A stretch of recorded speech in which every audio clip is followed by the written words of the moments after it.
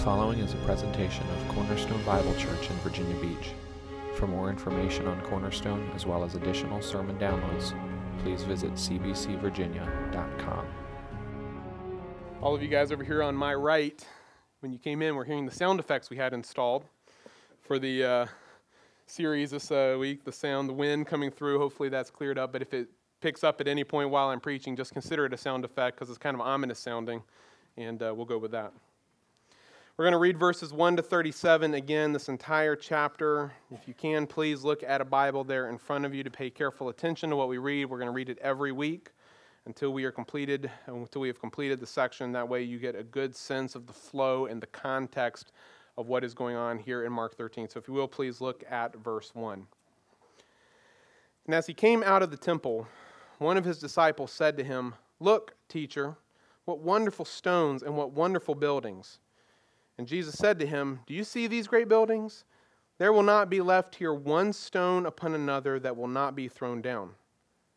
And as he sat on the Mount of Olives opposite the temple, Peter and James and John and Andrew asked him privately, "Tell us, when will these things be, and what will be the sign when all these things are about to be accomplished?"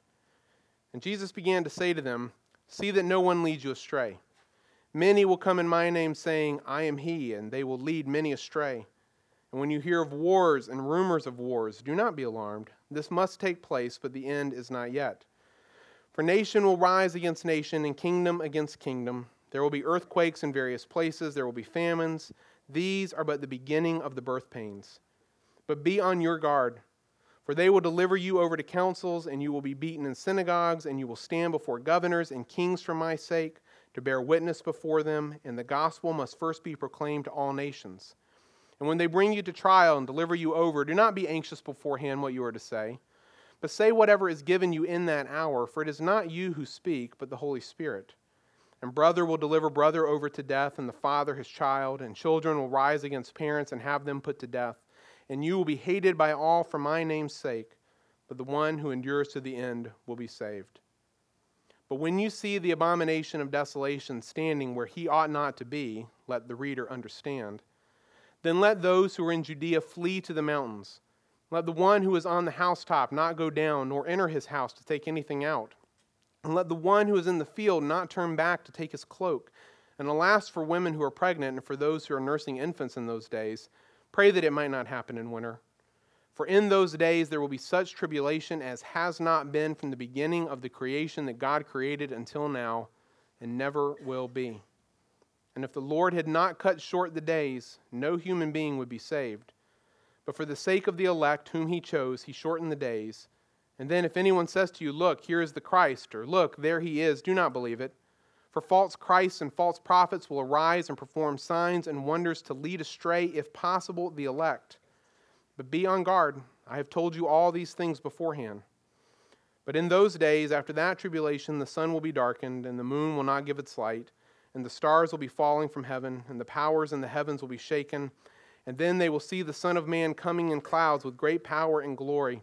And then he will send out the angels and gather his elect from the four winds, from the ends of the earth to the ends of heaven. From the fig tree, learn its lesson. As soon as its branch becomes tender and puts out its leaves, you know that summer is near.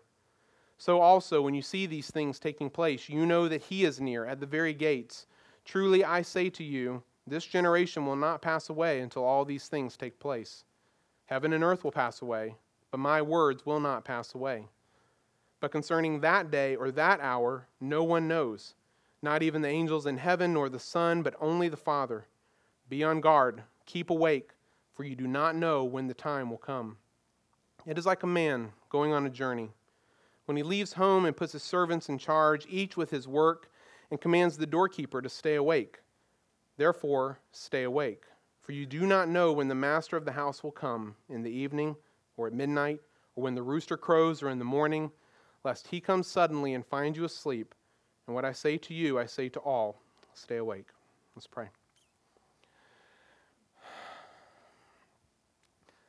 Father, again, we just need your Spirit to open our eyes and our hearts to understand, to see, to give glory to you in this, to be honest with ourselves about what we do and do not know.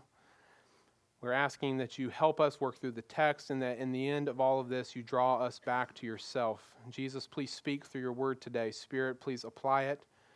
May our hearts leave here committed to following you, pursuing you, and waiting and hoping on you above everything else that this subject sometimes offers, we ask in Jesus' name. Amen. When you're teaching someone, it is often helpful to teach them both what something is, but also oftentimes to teach them what something is not. For example, let's say that I wanted to teach you about what kinds and styles of men's clothing and accessories are cool for men to wear, because there's probably no one in this room more qualified to do that than myself.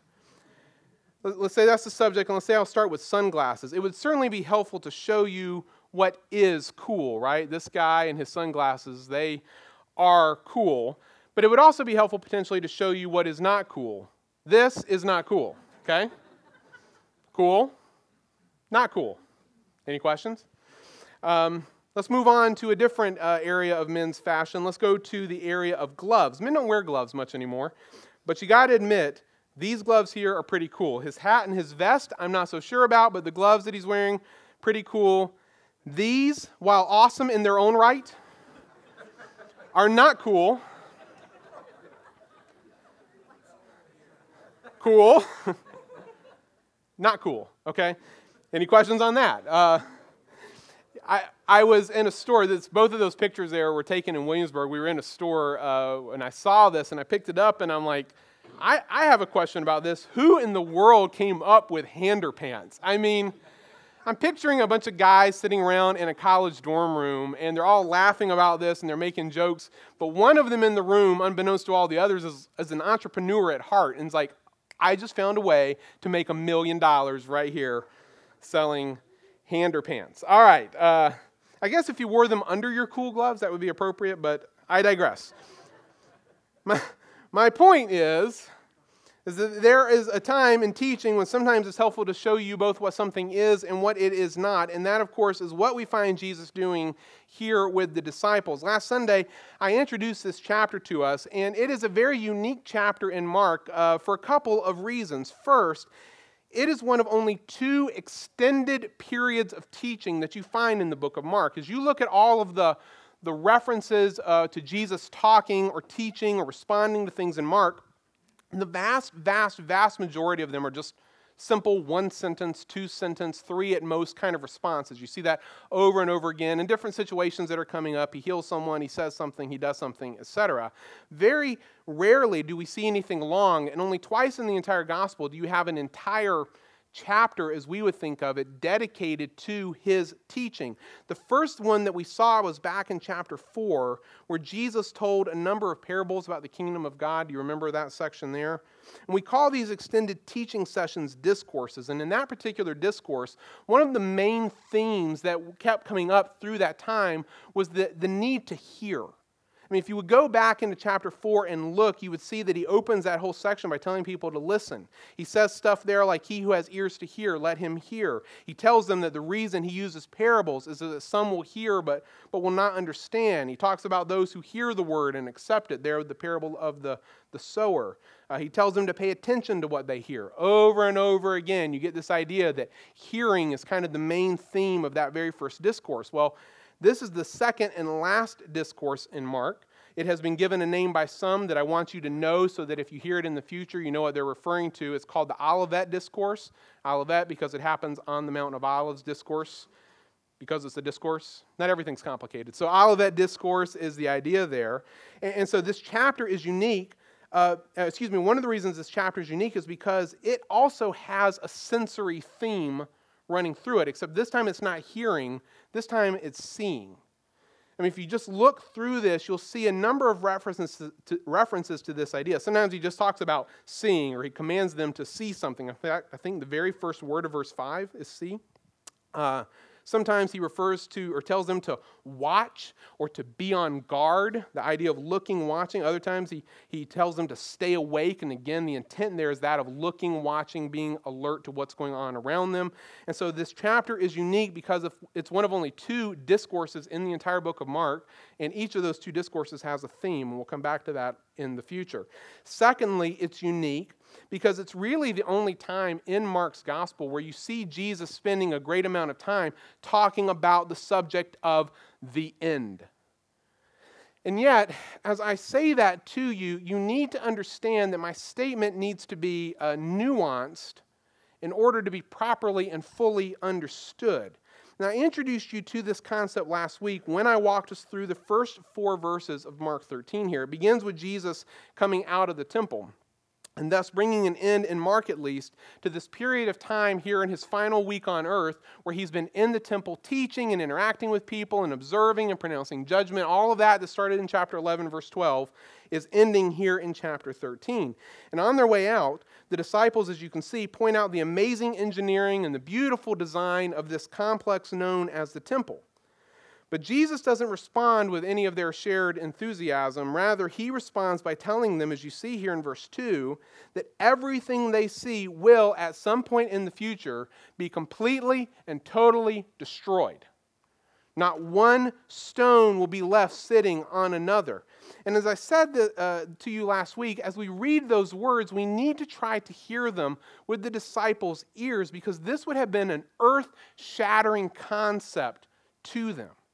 And I think you can see a little of its impact on them by the sheer fact that they make no response to Jesus until after some time has passed. I mean, as you look into chapter 3, you see they're now well out of the city. They're up sitting on the Mount of Olives, looking out over the temple complex. I don't know how long it would take you to walk from wherever this was said up the mountain, but I'm going to just take a stab in the dark, 30 minutes at least, if not a little longer, to come out of the city, around, up the mountain, finally stop, sit down. I mean, some time has passed now, and it's finally at this point that Peter, James, John, and Andrew, as you can see here, ask him privately, tell us, when will these things be, and what will be the sign when all these things are about to be accomplished?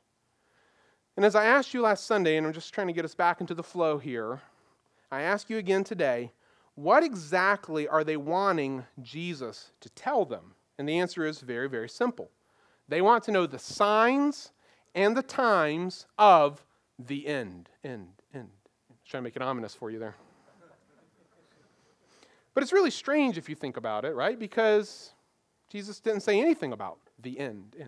No, he just told them that the temple was going to be destroyed. That's all he talked about. And yet, when they hear that, when they think about that, they instantly equate this. Somehow, in their minds, coming from their worldview, they equate the destruction of the temple to the end of the world, and so they ask this question. Now, Mark doesn't make it explicitly clear in the way that he records the question that that is their intent. However, as you look at Jesus' response throughout the rest of the chapter, it is clear that Jesus understands that to be the point because he answers it both ways, both about the destruction of the temple and the end of the world. If you go over to Matthew, Matthew does make it explicitly clear because he records their question like this: tell us, when will these things be, and what will be the sign of your coming and of the end of the age? So there, if you had any questions, it's 100% clear. They see these two events as being one. The day the temple is destroyed will be the day the world ends. That's just their baseline assumption. And so, in Jesus' answer to them, one of the main things that he needs to do is he needs to correct their wrong assumptions on this specific point. Despite their worldview, despite their upbringing, despite everything that they have thought and assumed their entire lives, the destruction of the temple does not equal the end of the world. And so, beginning here in verse 5, we're going to watch Jesus begin to purposefully separate these two ideas and then answer their original question in relation to each idea, as well as give them or admonish them, give them some instructions or admonish them on how to live in relation to each set of answers that he gives them. And so, as I'll argue or explain in more detail next Sunday, Jesus is going to begin here by discussing the destruction of the temple. And you're saying, how do you know that? Come back next week, and we'll talk about it more then. But he's going to begin by discussing the destruction of the temple. And even though they had asked him to explain what the signs and times of that was, he begins by telling them the signs and times that it is not. In verse 5, Mark writes that Jesus began to say to them, see. Hear it? See. Just make a note every time you see that word or some concept of it. See that no one leads you astray. Many will come in my name, saying, I am he, and they will lead many astray. And when you hear of wars and rumor of wars, do not be alarmed. This must take place, but the end is not yet. For nation will rise against nation, and kingdom against kingdom. There will be earthquakes in various places. There will be famines. These are but the beginnings of the birth pains. He begins by walking through 5 specific signs of the destruction of the temple that are not signs at all. Sign number 1 here is general spiritual deception. He says, many will come in my name saying, I am he, and they will lead many astray. And I would ask you to answer 2 specific questions from the perspective of Mark and his original audience. First, who is the he in I am he? Who is he talking about? Well, clearly he's talking about the Messiah. Just as Jesus is the Messiah, is the Christ, there will be many who will come and say, I am the Messiah. I am the Savior. I am the deliverer that Israel has been waiting for years. So this is a reference to people making false claims of being the Messiah. Second question, many of who will be led astray? And this is kind of important for us in thinking about this. In other words, what group would be receptive to the message of people claiming to be the Messiah so that they would follow them and put hope in them, etc.? Well, I'll give you a hint. It's not Gentiles. And I don't want to take for granted that everyone in here knows what a Jew and a Gentile is, so let me just make it very clear. You're either a Jew or you're a Gentile. Okay, there's two realms. If you're not Jewish, you're a Gentile. The vast, vast majority of us in this room, no doubt, are Gentiles. There may be 1 or 2, but that's it. So if you're not a Jew, you're a Gentile, and it's not the Gentiles who would be receptive to this message because Gentiles couldn't care less about the coming of an Old Testament Messiah. It's not their religion. It's not their world. It's not anything that they've ever thought about, heard about, or cared about. And so I think the only people that it possibly can be here are the Jews. Jesus is describing an occurrence of false messiahs coming to the Jewish people and leading many astray. And if you just drop down to the last sentence of verse 7 for just a moment, I want you to understand that the statement he makes there at the end of verse 7 applies to both of the things above this. And so we can apply it here. The coming of false messiahs and the deception of the Jewish people, many of the Jewish people, is not a sign of the end, he's saying to them. It's just not. This has to take place, but the end is not yet. This is not the sign. This is not the time. Second sign is armed conflict. When you hear of wars and rumor of wars, don't be alarmed. It's pretty straightforward, right? War, armed conflicts, they're not the sign. And when they occur, it's not a harbinger of the time. This has to take place. The end is not yet. Number 3, political intrigue or upheaval. I think that's the distinction being made here when he says that nations rise against nations, kingdom against kingdoms. These things are somehow distinct from the wars and rumor of wars that we just saw. And so I believe it has to do more with political changes that would occur in the world around the disciples. And again, if you drop down to verse 8, that final statement there, I think applies to each thing said above it. Political changes in the world are but the beginnings of the birth pains. And I just want to pause and take note of that statement because it is very picturesque, is it not? To use an analogy I think will be clear to us and is particularly appropriate in a context like Cornerstone where we have children daily around here. He's calling these things the Braxton Hicks of the destruction of the temple. I'm not trying to be funny. I'm actually trying to help you understand it. If you don't have children or it's been so long that you forgot what that is, Braxton Hicks are just, they're false labor pains. They're sometimes called practice contractions. It's the way that God has designed the woman's body to prepare for the real moment of labor, right? There's pain in them. There's a sense of it being real, but it's not the real deal just yet. It's just the beginning. More is to come. It's giving you a taste. Does that make sense? These acts of political upheaval that you see and hear about, they're just the Braxton Hicks of the destruction of the temple that's coming. They're not the real labor. These things are not the signs. This is not the time. Number 4, he talks about natural disasters. There'll be earthquakes in various places. And in first century thought, earthquakes were particularly considered to be indicators, ominous indicators of God's displeasure or anger. Nope, they're not it either. Braxton Hicks as well. Number 5, human suffering. There'll be famines. Whole areas, regions, nations even will suffer. These things are Braxton Hicks too.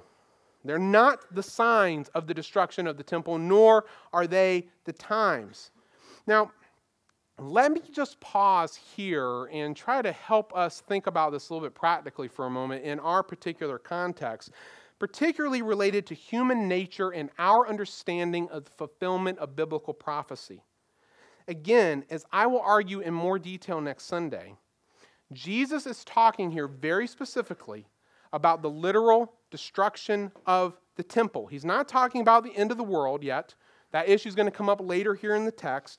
For the moment, we're just talking about the temple being destroyed. And as I've already told you, one of the purposes of this discussion is to correct the wrong assumptions of the disciples in relation to the destruction of the temple as well as to the end of the world. And in light of that, I find it interesting that Jesus feels the need at this moment with these guys to list out these kinds of things to his disciples as not being the signs and times of the destruction of the temple. They don't tell you that it's coming. They don't give you any sense of when that event will occur. It strikes me because human nature tends to gravitate to these kinds of things when we think about biblical prophecy and their fulfillment, do we not? I mean, just think about them. Spiritual deception, armed conflict, political upheaval, natural disasters, human suffering. I think you would be very hard-pressed to find a person, a teacher, a false prophet of Jesus' final return in the past 50 years who has not used these 5 things to explain or argue why Jesus is coming back on such and such a date. We've all seen this. Oh, Jesus is going to come back on such and such a date. And I know this because, and they give you one of these categories. It's really acting almost like a checklist of the things that false teachers like to point to try to deceive people and draw the attention to themselves and away from Christ. You know, the church is in spiritual decline. Jesus is coming back. There's war in the Middle East. Jesus is coming back. The liberals won a major victory politically. Jesus is coming back. A disaster occurs somewhere in the world. Jesus is coming back. You're laughing, but it's not really funny. It's actually being pretty honest with what we hear and see in the world around us, in the Christian world around us. We've all heard these kinds of things. And I point this out not to deny that these kinds of things may or will occur in connection to the end. That's not my point at all. Rather, I point this out to show you your own heart and to warn you to not give undue attention to these kinds of things. You see, we have been called to set our minds on Christ, not on these things. We've been commanded, as we'll see later in Mark here, to be watching for Him, not for these special telling events that'll give us some clue as to what's to come. That Jesus Himself points these things out as not being the signs of the destruction of the temple, tells me that at the very least, He recognized this danger in the hearts of His own disciples, and if it was in the hearts of His disciples regarding this lesser event, to refer to it that way, then certainly it is in our hearts in reference to the greater event, I think. I think we just have a real danger here. Now, that little aside, return to the text. After having given them this list of things that do not answer their original question. What was the original question? Show us the times and signs. Jesus now gives them 5 things that are not the times and signs. Okay, so having not answered their question, Jesus now turns the conversation in an unexpected direction to what they will experience during this time between His teaching and the destruction of the temple. He says here in verse 9, "But be on your guard." And there again, I would point out to you, this idea of being on guard is similar to the idea of watching and looking. "But be on your guard, for they will deliver you over to councils. and you will be beaten in synagogues, and you will stand before governors and kings for my sake, to bear witness before them. And the gospel must first be proclaimed to all nations. And when they bring you to trial and deliver you over, do not be anxious beforehand what you are to say, but say whatever is given to you in that hour, for it is not you who speak, but the Holy Spirit. And brother will deliver brother over to death, and the father his child, and children will rise against parents and have them put to death, and you will be hated by all for my name's sake, but the one who endures to the end will be saved. But let's take note of three things here. First, and I think most importantly, for a proper understanding of the majority of what we just read, remember again, and I sound like a broken record, I apologize, remember again that the context of this warning, of this exhortation, is about the time period between when Jesus is saying it and the destruction of the temple. You know what would be a really interesting study, if any of you want to go kind of deeper with this?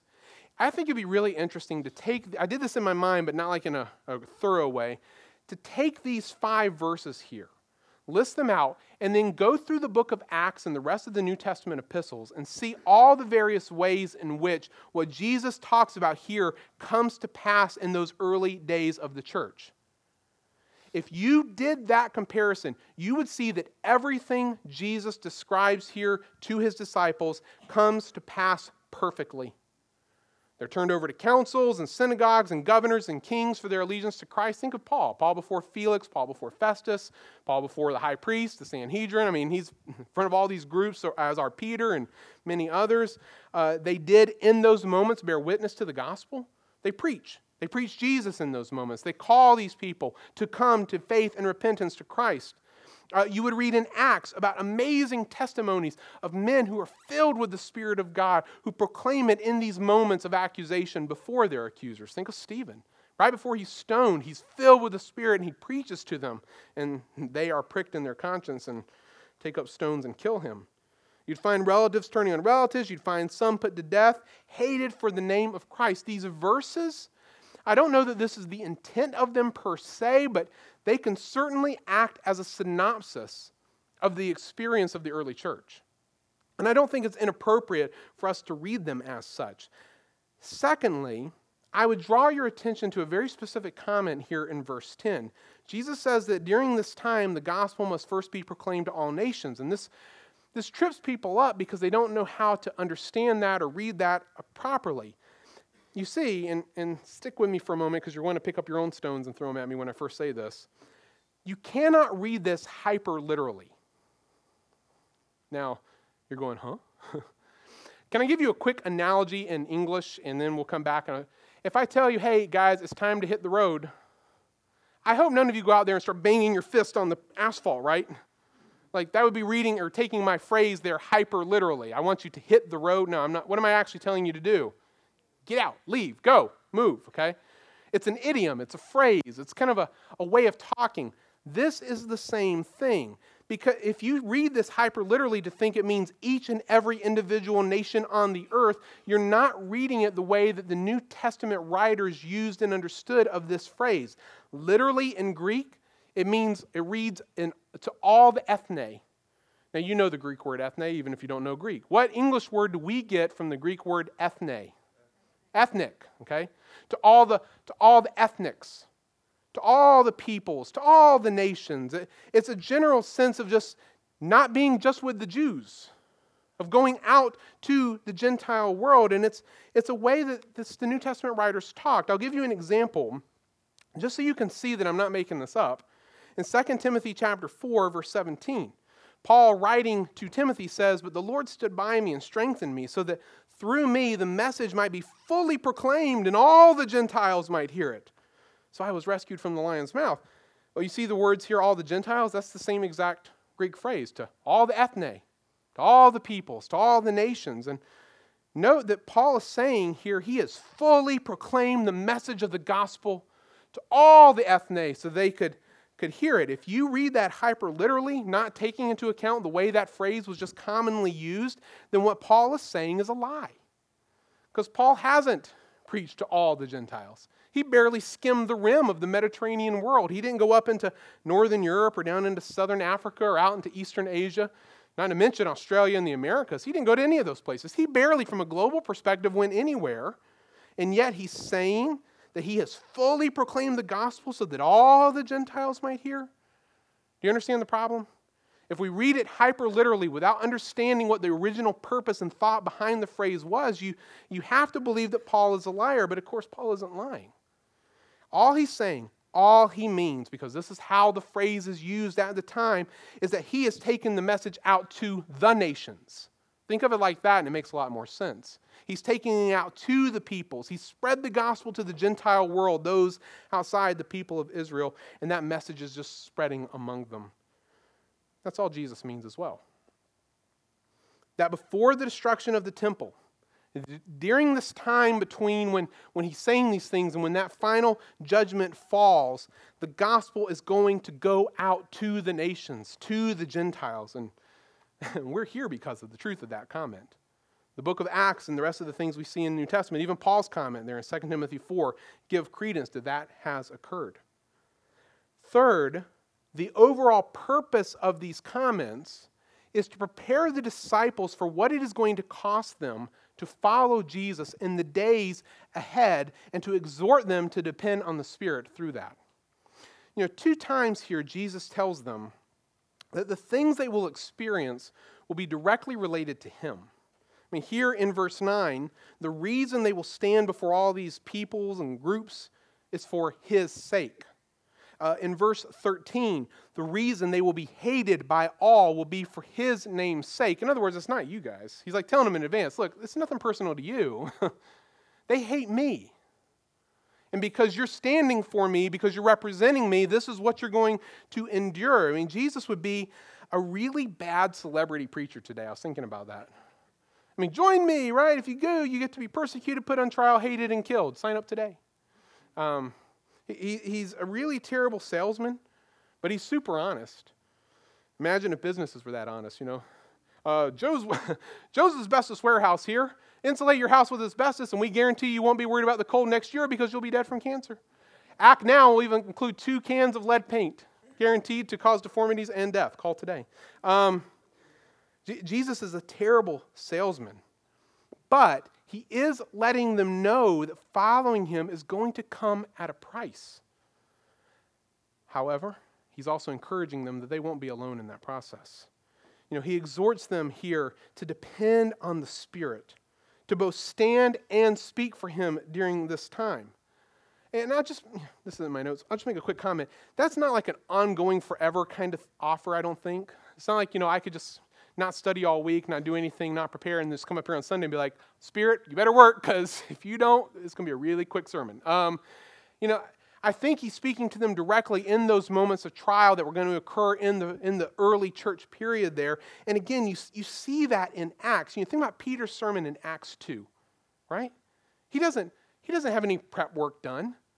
The Spirit falls on them in the upper room. He goes out and he preaches to the nations, all the Jews from all of these various nations that have gathered, and many come to believe. Think about Stephen's testimony to his executioners. Think about Paul's witness before Jewish and Gentile audiences alike. God's Spirit enabled them to bear witness to the faithfulness and truthfulness and power of the gospel in those early days of the church. Yes, many suffered. Yes, many died. But the gospel spread like wildfire out to the nations. Folks, everything we have seen today, as I have repeated now numerous times, is in relation to the destruction of the temple. And it applies to this period of time, I think, between when Jesus is saying this and when the temple is finally destroyed. But I would highlight for you something that overlaps in context between that context and our own, and it is the centrality of Jesus in all of this. He does not want them to spend their days trying to interpret how the many terrible events of this broken world herald the fulfillment of a specific prophecy. Let me say that again so that the impact of that statement falls on you as clearly as I can make it. He does not want them to spend their days trying to interpret how the many terrible events of this broken world herald the fulfillment of a specific prophecy. Rather, He wants them actively engaged in the spreading of the good news of who He is and what His coming and His sacrifice for us mean for this world. That's what He's telling them right now. He doesn't want them to shrink back. He doesn't want them to go hide in bomb shelters waiting for the judgment of God to fall on the temple, as if that's the right response to this prophecy that He has made. No, that's not the right response at all. He wants them to go out and live for Him. In the midst of knowing what's coming, to go out and live. They're to go out and proclaim Him, because the message that they will go out and proclaim both to Jews and to all the nations will lead to the salvation of many and ultimately to the glory of God Himself. You know, if even the fulfillment of this specific prophecy, where Jesus will, as you'll see more next week, He will give them an answer to their question about signs and times. He will give them a sign, and He will give them a general sense of time. If even that should not cause them to shrink back or delay in their responsibility to live for Jesus in the midst of this broken world, then how much more should the fulfillment of the prophecy of the end of the world not cause us to shrink back or delay in going out to live for Him and to spread the gospel to all the nations? Look, I know that some of you are studying the end times right now. I know others of you have studied it in the past. And as your pastor, as your brother, as your friend, I want to warn you all in love about your own heart and the hearts of the people that you have read or listened to in the past or in the present. If they do not draw your heart back to Jesus Himself, if your heart is not filled with complete love and devotion to Him through studying the subject, then it doesn't matter to me how right or wrong the opinions or beliefs you may get through that study or learning. It doesn't matter what you come to. If you've missed Jesus, you have missed the point. If you miss Jesus in this, you have missed the point. And in my personal Bible reading this week, I was reading in Titus 2, and I was reminded once again of how Jesus is our everything, even in relation to this subject. Paul writes there in verse 11, he says, the grace of God has appeared. And just stop and think about that. How can the grace of God, this concept, grace, how can it appear? It appeared in Jesus. Jesus is the embodiment of the grace of God. And Jesus' appearing has brought salvation for all people. His appearing has trained us to renounce ungodliness and worldly passions. You want to know how to fight sin? You need Jesus, Him living His life through you. His appearing has trained us to live self-controlled, upright, godly lives in this present age. You want to grow in Christ? You need Jesus. But it is also training us and teaching us to wait for our blessed hope. And who or what is our blessed hope? It's Jesus. The appearing of the glory of our great God and Savior, Jesus Christ, who gave Himself for us to redeem us from all lawlessness, to purify for Himself a people for His own possession, who are zealous for good works. In other words, in line with what Jesus says here in Mark, He expects that even as we wait and hope and look forward to that day, we go out and live for Him. In the end, Jesus has to be everything. And so I exhort you and ask you and beg you as you study, as we study together, let's not miss Him. Let's not focus on the wrong things, but focus our hearts fully and completely on Him. Will you bow your heads with me? Jesus, again, we're just recognizing the danger that's before us, how easy it is.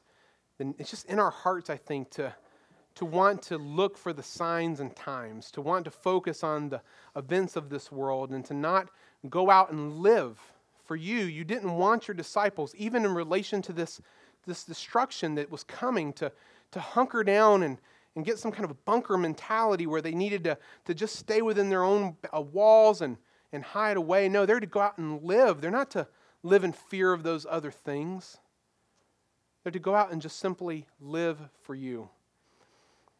Jesus, you know that your church has failed on this point. I failed on this point.